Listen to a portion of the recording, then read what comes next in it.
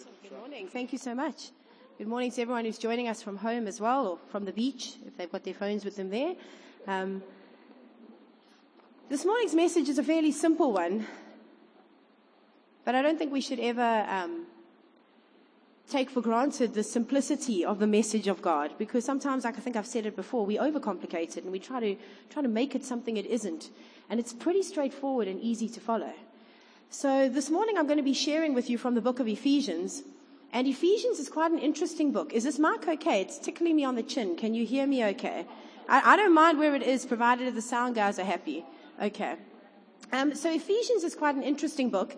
It's one of the epistles, one of the letters that Paul wrote while he was in one of his imprisonments. So Paul was imprisoned a few times during his ministry, and Ephesians was written during his first imprisonment, round about the year AD 60, somewhere between AD 60 and 62.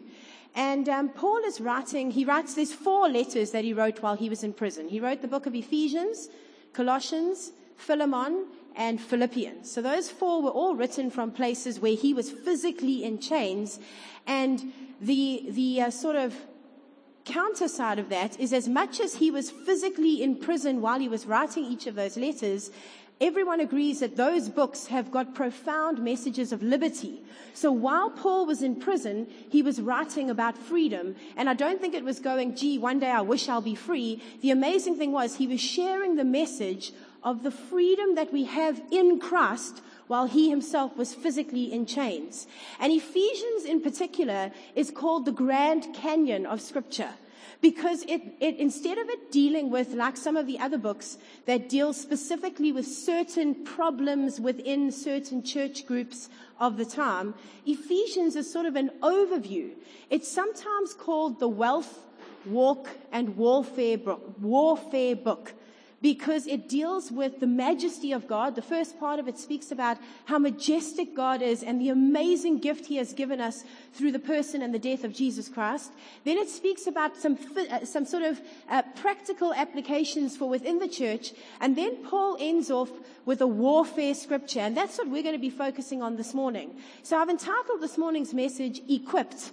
And it's not something that's brand new. I'm sure you've all heard this particular portion of scripture before, but I'm hoping that we will leave here with sort of a renewal of that message, and maybe a newfound sense of challenge and purpose in the lives that we live here on earth in the name of Christ.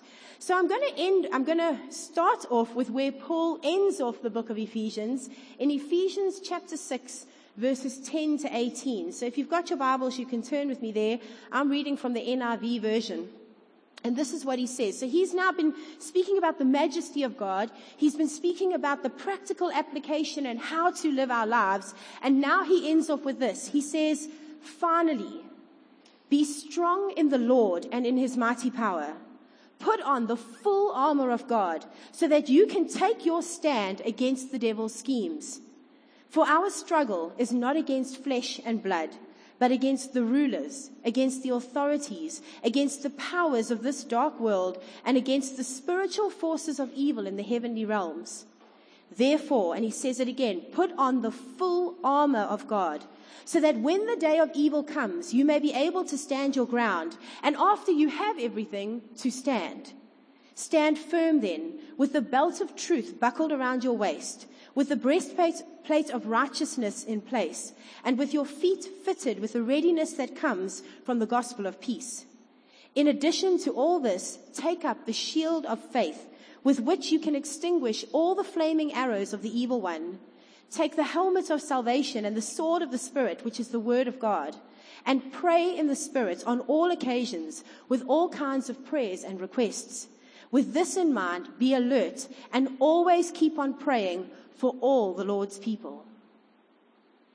Anyone who's never heard that portion of scripture before, even if you've heard it and you're familiar with it, it never ceases to amaze me the power behind these words if we just stop to consider them for a moment. We were praying in the prayer meeting this morning about the number of battles that people are facing right now. And we've all got different walks of life. We've all got completely different stories. You can even be coming from the exact same household as somebody else here in the room, but I guarantee your 2 stories are not identical. But the one thing we all have in common as human beings and as members of this church is we undoubtedly have, or most likely currently are, facing a battle or battles of some kind. I mean, who would like to live a life without problems? We all would. But unfortunately, it's one of those realities of being alive, is there's going to be things that come against us. There's going to be problems that come against us. And what Paul is saying here is that as much as we might be stressing about the physical problems we have, I mean, I tried to Google what are some of the top problems of the day and age, and I could probably ask you to shout some at me without even having to have the list in front of me. I mean, one of the top things, work-related, relationship-related, finance-related. I mean, who's loving the increased interest rates at the moment? You know, there's all these problems that we face in the physical. And Paul is saying, as much as we've got these sort of physical battles in front of us, we need to realize that the actual warfare, the actual battle is happening in the spiritual realm around us instead. And that's the one that we need to battle the hardest against. Oh, excuse me, I'm recovering from a bit of a cold, so if my voice comes and goes, I apologize. I want to put up for you quickly a picture of a Roman soldier, because while Paul was writing this, he was a prisoner of the Roman Empire. So he was in a Roman prison, which means he would have, while he was writing this, and perhaps this was in part his inspiration for these words, he would have been surrounded by guys who, okay, that one's in full battle regalia, but they would have all been dressed in their sort of armor and their uniforms and marching around the compound or the prison wherever he was. And some people, there's a bit of debate, and to be honest, I think it's just really a semantics thing. It doesn't really matter whether you believe it's this kind of armor or the old kind of armor, but I've got pictures of that too. But I just want to show you. So you've got the Roman soldier there, and that's kind of the epitome and the picture that's created in the words that we've just read in Ephesians. So that's when the people of the time would have heard these words, when the churches received this letter, they would have been well familiar with this picture, because they were currently under Roman occupation and there were Roman soldiers everywhere, and not everyone was very happy about it, all right? But it would have been an image that they were well familiar with. But I just want to show you the similarities between whether you believe it's this kind of armor or another kind of armor. I've actually got a photograph. Can we put up the photograph of genuine, it's Babylonian armor. So that comes from the Babylonian era, and you can see a lot of similarities there, right? And we've also got an illustration, if you don't mind turning to that, just of some sort of old, oh, there we are. That's hieroglyphics. I actually forgot I had that one there, but we can go back to the one with the 3 men. That's sort of the Old Testament armor. And whether you believe he was speaking about a Roman soldier or one of these soldiers, you can see the similarities. The breastplates, they've got belts around them. They've generally got a shield in hand, a weapon of some kind, a helmet on their head. Obviously, the earlier guys had their spears. The later guys had their swords. But basically, the people of the time would have all had some kind of picture of what Paul was speaking about. And obviously, the armor and things had evolved over the years. But essentially, we still use a very similar armor in our armies today. Some kind of headgear, some kind of torso gear, some kind of shield, I suppose, and some kind of weapon, even if we're not using swords anymore. So everybody should be familiar with the image of a soldier, is basically what I'm getting at. And I want to very briefly, I want to break down the different parts of the armor that he's spoken about, but I don't want to spend too long doing that. But I just want to give us a sort of an overview of how the physical idea of a soldier manifests itself in the spiritual that Paul is writing into. And so the first 2 pieces of armor that Paul tackles when he is writing are the belt of truth and the breastplate of righteousness. So the belt of truth, if you go back to the King James Version, doesn't use the word belt. It says girt your loins, all right? So just to give you an idea, nowadays soldiers generally wear pants. In the biblical times, you'll notice if you go back there, they all look like they're wearing skirts. They're not actually skirts, they're tunics. They're like sort of long dresses. So the belt was not used to keep their skirts or their pants up, but the belt had another very, very important function, and it functioned together with the breastplate. So the belt and the breastplate went together. The breastplate was obviously, if you look at something like the middle guy here and the guy up on the right, the breastplate, it protects your vital organs. And in spiritual sense, Paul is speaking about how the righteousness of God protects our hearts. And what is the righteousness of God? The righteousness is our right standing with God. So he says, when you're putting on your armor, when you're getting dressed in this armor of God, he says, remember the righteousness of God that protects you. And what is righteousness? It's justification. It's being free from guilt and sin. Because what's the first thing the enemy does when he comes against us? Those dark thoughts, alone at night, all the things you've ever done wrong, all the guilt that weighs on your heart. And you go, I'm not worthy. I'm not worthy of God. I'm not worthy of love. I'm not worthy of this cause. I'm not worthy to be called a child of God. And Paul says, no, there's a breastplate of righteousness. God armors us with his justification. He armors us with the knowledge that we are free of sin and guilt. And here's the cool thing. The function of the belt in the biblical sense was to keep the breastplate down. If you go and Google it, why did they have to wear a belt? It was to keep the breastplate from moving around and hindering them in battle. And what does Paul say the belt is? He says it's the belt of truth. Who in the Bible times called himself the truth? Who is it that holds our justification in place? Who is it that holds the guiltlessness that God has given us, the freedom from sin in place? Not our own strength, not our own design, but Jesus Christ himself as our belt surrounding us, holding that justification in place. So our breastplate of righteousness, our right standing with God, is held there because of the belt of truth of Christ, that when we put it on and Satan comes against us and says, you're not worthy, all that guilt in your heart, I'm just going to keep making it fester and grow. We have the knowledge that we are guilt-free, and not because of our own efforts, but because Christ holds that guiltlessness, that justification, that righteousness in place for us. And so those are the first two pieces of armor that he mentions. The belt of truth, holding on to the breastplate of righteousness. Jesus himself said in John 14, he said, I am the way, the truth, and the life. It's not just a good idea or being true. It's Christ himself holding our justification onto our hearts.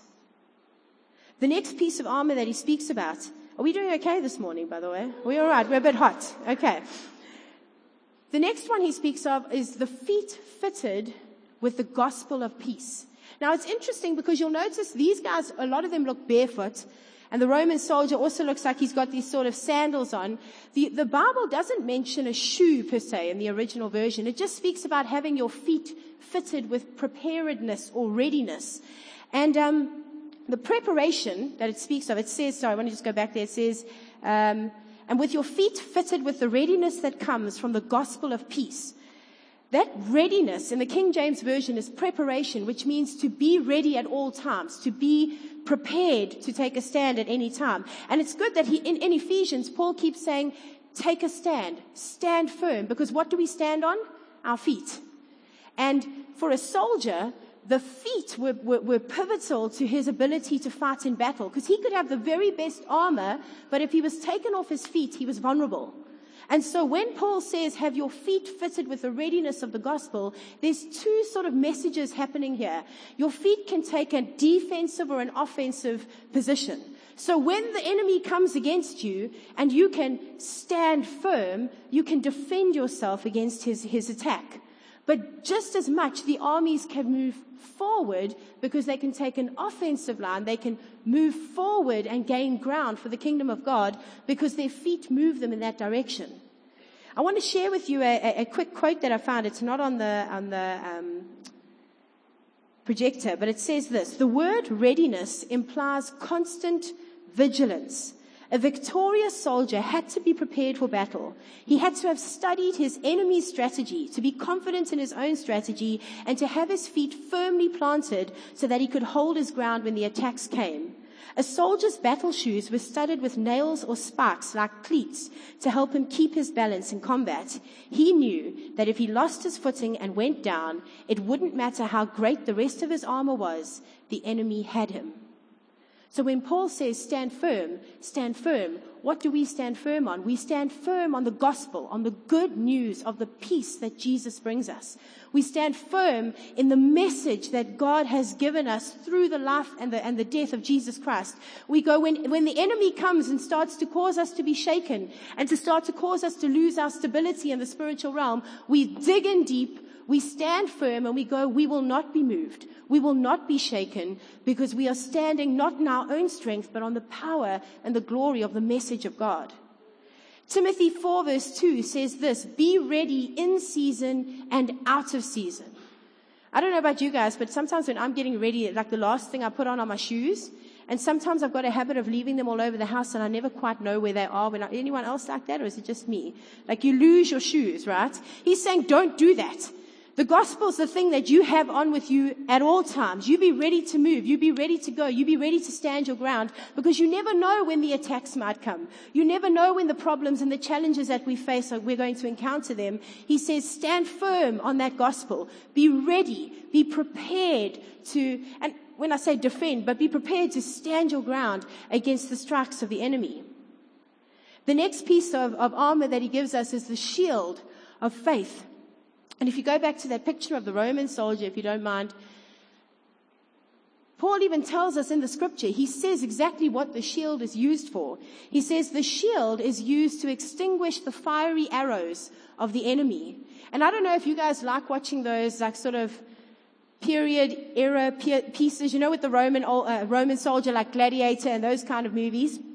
But if you ever have, you'll notice that there's something unique about the Roman shields and the way that they use them. And the shields, they could obviously hold out. They were pretty long shields, so they could kind of protect the main part of the body. And they could hold them out and defend against an individual attack. But the important thing with their shields is that they would also, when they were under fire from enemy arrows, they would group together. And you'd have the whole legion, or whatever, what do you call them, a little company of soldiers. You'd have them band together, and the front row would put their shields on the ground and duck down behind them. And the guys on the side would put their shields out to the side and kind of form a wall. And then the back rows would lift their shields up and hold them above their heads. And so it meant that there was absolutely no chance that the enemy arrows could get at them from the front, from the sides, from the back, from the top. They formed a complete sort of shelter from all the airstrikes of the arrows around them, because they banded together. And that's what the church is like. We've all got our own shields, right? We've all got our own, God's given you a shield, and you can use it. But how much more powerful are we when we bring that faith together?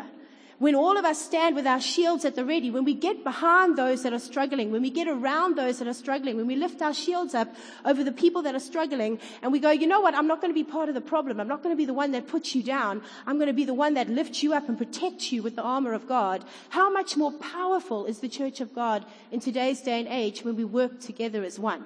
And that's very much, if you go back in the book of Ephesians, Paul uses that message, and he speaks about unity in the church, and he speaks about unity in families, and he speaks about the role of each individual and how important it is in this battle that we're constantly fighting.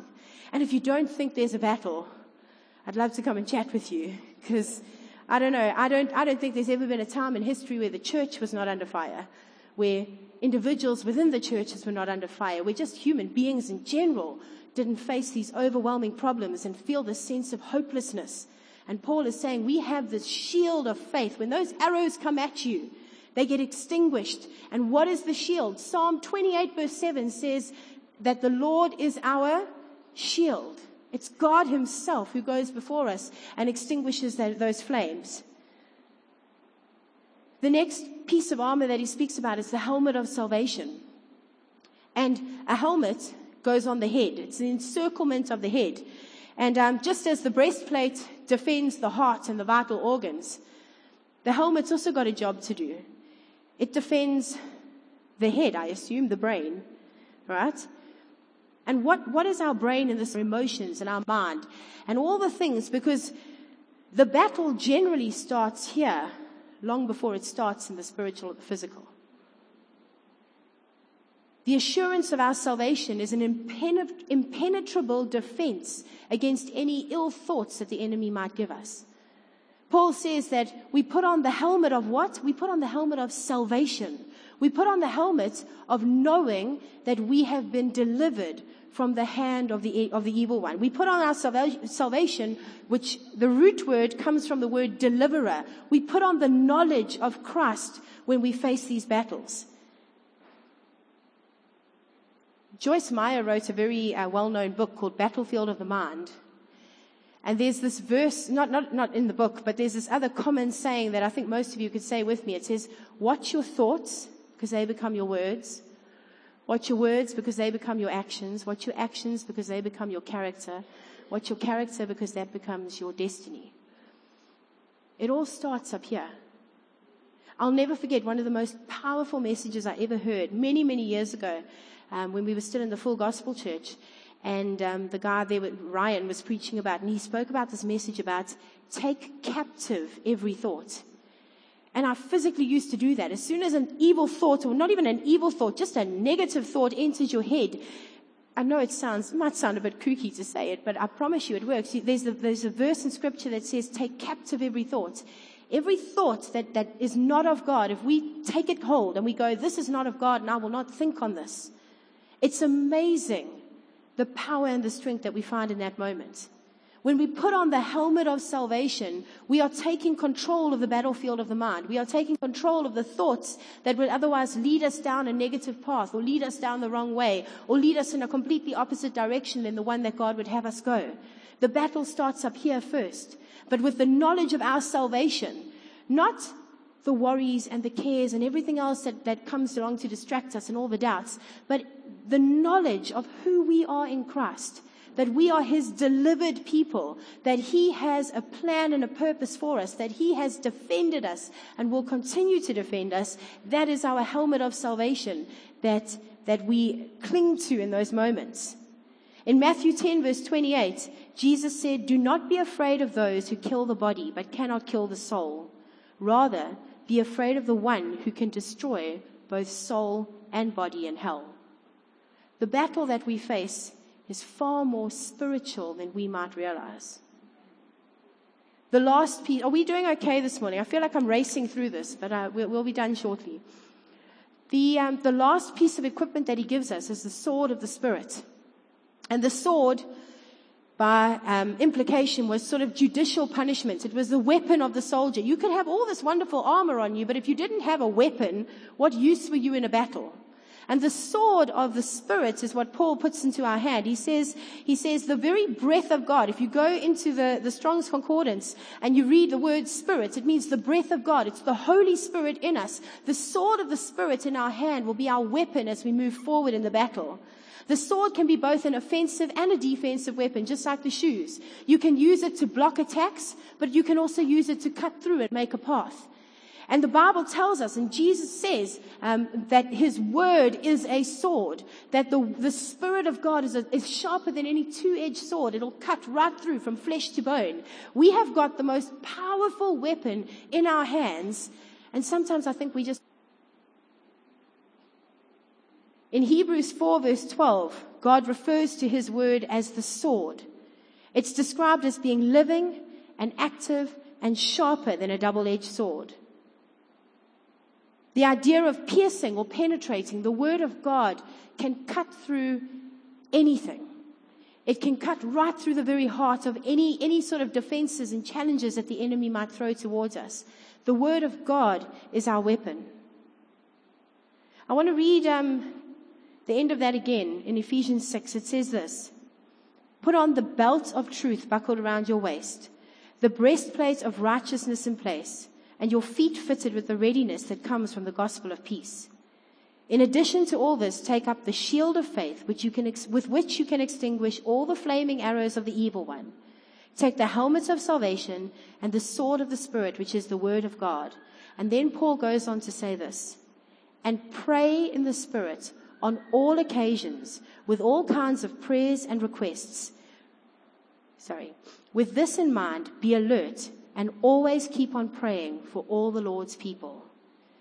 Why does he mention prayer at the very end of all of that? Prayer isn't part of the armor of God. Prayer is the battleground, but the armor of God itself When we pray into things, we are engaging in a battle. We are calling on God, and we are, through all sorts, like he says, all sorts of prayers and requests, we are fighting, and God is fighting for us. Because as much as armor equips us, it also identifies who we are. When they used to see people walking in their armor, they would be able to identify that those were Roman soldiers. In fact, you see different armies around the world all have different uniforms, so you can identify where they are from. The same with the armor of God. It's not just an equipment that we use, it helps to identify and helps to remind us who we are.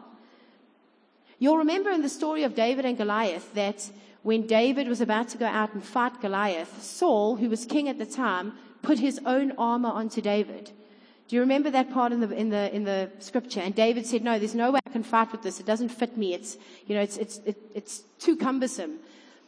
And sometimes we think like that, like this is the armor belonging to Christ that he puts on us. Not at all. Our armor doesn't belong to Christ. Our armor is Christ. It's not just something God has given us. It's his own very being that is covering us that forms this armor. It's not up to us to fight. I've lost the verse. That's what I was looking for. I can't find it here, where it speaks about the battle is not ours, but it's God's. We put on this armor. That doesn't make us any better or bigger or better equipped. It means that we are surrendering who we are, that we can turn our own weakness into the strength of God working through us. It's not just armor that God gives us. It is God himself fighting for us and surrounding us on all sides. The armor is the very person of Jesus Christ himself. The belt of truth. Christ called himself the truth. The breastplate of righteousness. By his stripes we are justified and made whole. The message of salvation. The shield of faith. The shoes of readiness. All of them point to the person of Jesus Christ being our armor. I want to close off by sharing with you something very cool that I learned the other day. I'm going to refer to 2 Corinthians 4, where Paul is also speaking about warfare, and he says it like this. This is 2 Corinthians 4, verse 7 to 9. He says, "But we have this treasure in jars of clay, to show that this all-surpassing power is from God and not from us. We are hard pressed on every side, but not crushed. Perplexed, but not in despair. Persecuted, but not abandoned. Struck down, but not destroyed." The battle is tough. There's going to be times where we feel the enemy pushing in, where we feel like we're losing, where we feel like things are going to get us down and that this is it, this is the end, I'm done, I'm over, it's hopeless. But even in those moments, pressed, but not crushed. Persecuted, not abandoned. Struck down, not destroyed. I think there's a whole song on that, if I'm not mistaken. And before he says that, he says this. He says, we have this treasure in jars of clay to show that this all-surpassing power is from God and not from us. And I was watching, I want to show you, do you have that photo of the jar there for me? I was watching, as one does when one wants to relax, an archaeology documentary. And there's a guy called Albert Lynn, and he goes off and he finds lost cities, and it's really interesting. It's on Disney or whatever. And this wasn't even like a biblical archaeological dig. This was when he was going off to some place to look for the Knights Templar, something or other. And basically, long story short, the guys pulled out all these jars that they had found with gold coins in them. And apparently, and this is part of what had inspired this idea, apparently what they would do in the biblical times, because they didn't have banks and they didn't have like investment places to go put their money, they would hide their treasures inside these jars, and then they would bury them underground when they were under siege or when they were under attack. And so the jars of clay held their very nearest and dearest possessions. And often we look at that verse and we go, we are these jars of clay, right? Yes, we are. But more so than that, God has taken his most valuable treasure and he has placed it into us, these jars of clay. And yes, it speaks into how sort of weak we are in comparison to God, but it also speaks into the amazing treasure that he has put inside each and every one of us. Like in all of his creation, God has taken his most valuable treasure and placed it into his church, and placed it into you and I as individuals, and placed it into the people that he would call his children. We are but jars of clay, but what is in us is the very essence of the creator of the universe himself. In Galatians 2 verse 20, it says, it's no longer I who live, but Christ who lives in me. We are in Christ. I am in Christ and he is in me. In Colossians 1 verse 27, it says, Christ in me, the hope of glory. I just want that to sink in for a second, because aside from having this armor around us that defends us from the outside attacks, we have this treasure within us that is the very Spirit of God himself, who is our defender. Why am I sharing this morning? Because no matter what you are going through, and I'm not meaning to make light of your troubles and the things that come against you, because they are very real. And you and I know that well.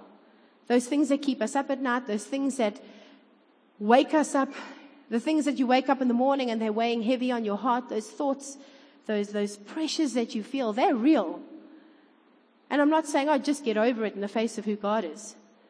But I'm saying in the face of who God is, and in the knowledge of who he is, we can take hope. Because there is nothing that is greater than him. There is no battle that we can face that he cannot win. And sometimes it's going to be tough. And sometimes we're going to feel this pressure. And sometimes we're going to be crushed. And we're going to feel like hope is lost. But it's in those moments that we need to dig deep, stand firm, think consciously of the armor that's surrounding you. Remember the treasure that's inside you. The children in my class, we've just finished reading The Lion, the Witch, and the Wardrobe, which is a Narnia book written by C.S. Lewis. And it's very much a parallel of the story of Christ. And basically, I won't tell you the whole story now, but there's 4 children, and they get to this land, and the one child, Edmund, betrays his brothers and sisters. And he takes service with the White Witch, who's the evil one in Narnia. And he gets rescued. And there's this council that comes, and the witch comes forward. And she's saying to Aslan, she's saying, that guy over there, that boy over there, he's a traitor. He belongs to me.